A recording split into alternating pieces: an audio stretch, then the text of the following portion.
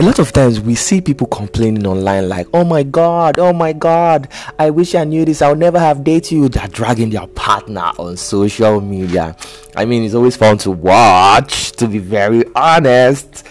We're going to be talking about the signs and the red flags you should look out from people's social media before you date them. Hello there, my name is Jason and this is my audition clip, and I'll be talking about the signs you should look out for before you date someone. The signs are the red flags. One of the red flags you should look out for on anybody's social media before you jump into a relationship that might end up causing you trauma is this: do they talk about their private life online? If you see someone always talking about every single thing that happens in their life online, I'm around, no, because no relationship is perfect, and the day you make one small mistake, they'll go online and drag you. Do you get? Another red flag you should look out for on anybody's social media page is this: are they always flirting with everybody online? You see someone that is jumping from one man to another on social media, or one woman to another, and you are jumping into a relationship with them. You think it's cruise.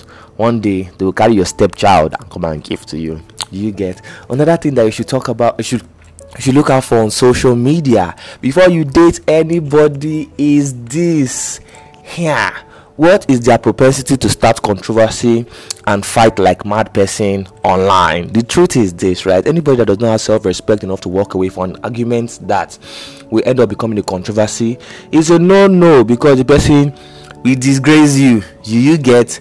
Another thing that you should look out for on anybody's social media online is this: has this person been accused of any serious crime?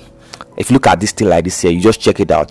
If this person has been accused of any serious crime or any serious issue on social media, or more, run. Or first of all, ensure that you do your background check. If not, the person might actually commit that crime in your immediate premises and implicate you, or the person might actually even do something to you. I don't know, guys. What do you think?